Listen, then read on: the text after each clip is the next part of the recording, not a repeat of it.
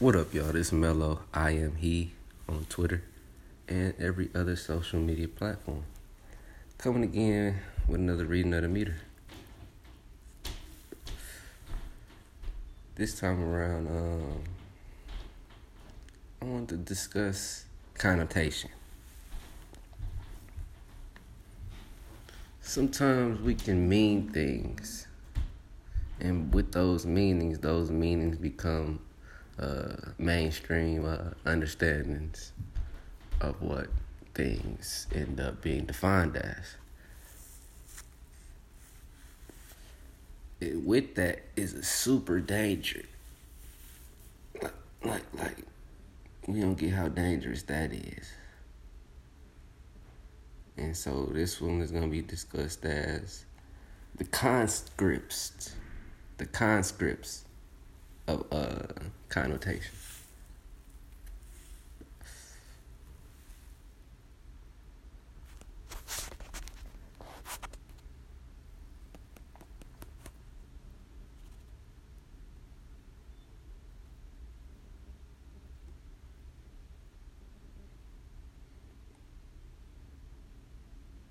When things are approached from the intuition's perspective,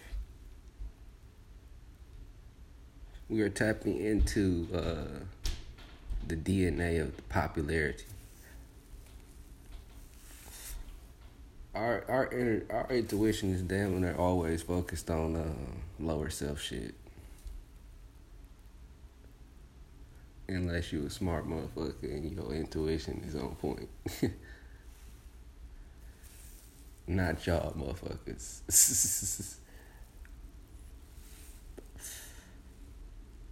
But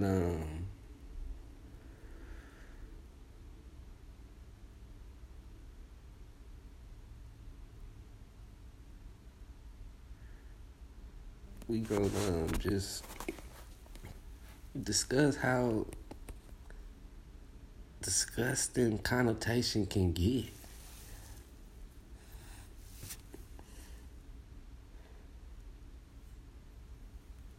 Connotation to have us buoying a wrong idea for so long, that shit becomes culture. Woo! Connotation interrupts culture sometimes. You can say that this is what you mean by that, but is that what that mean? We just gotta understand connotation, man, and that's why we get a lot of frustration with our diasporic brothers and sisters, and mothers and fathers and uncles and aunties and great aunties and great nephews and nieces.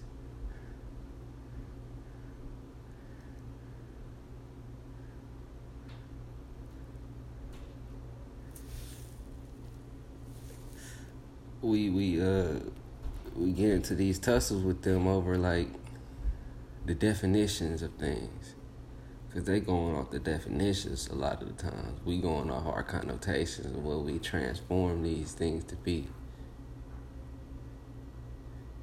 And a lot of the connotation can interrupt culture, but that can be a good thing or a bad thing sometimes. And that's just how shit goes, and then that's just how particularly the black story has went and will continue to go, because we don't sit down and try to like mitigate none of this.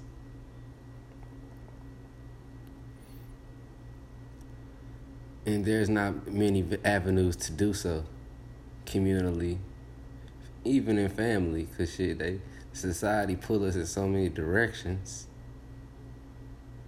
You gotta pay to stay where you go. Where you go home and sleep at night.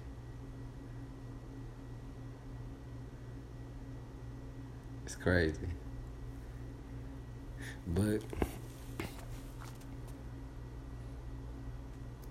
we think this shit normal, so that's just one aspect of connotation. And then, like, we do this thing where we connote personality with mentality. Like, you feel like you can see somebody's personality just by reading their timeline?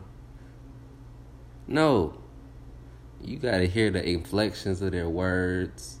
You gotta hear how they're saying things to understand what they mean by it. That performance is called connotative learning. Or learning by rote is another that could be an aspect of connotative learning. So, and then I teach my students by rote. I teach them things just by showing it to them. Like, do you know what this means just by me showing it and playing it for you? That shows them that they can actually perform these beats without actually necessarily knowing that that's what they're reading sometimes. Because that's what it be. Like, they don't get that they're reading the same thing that I'm just playing. And it's hard for them to get how teaching by rote is definitely more efficient if you can get it for when you learn how to read. Because if you can learn by rote, you can learn by reading. And then that just teaches me a lot on this subject, because both of them is necessary. But we overestimate or we underestimate, like I said in the last one. And I think I'm gonna close it out there. Peace.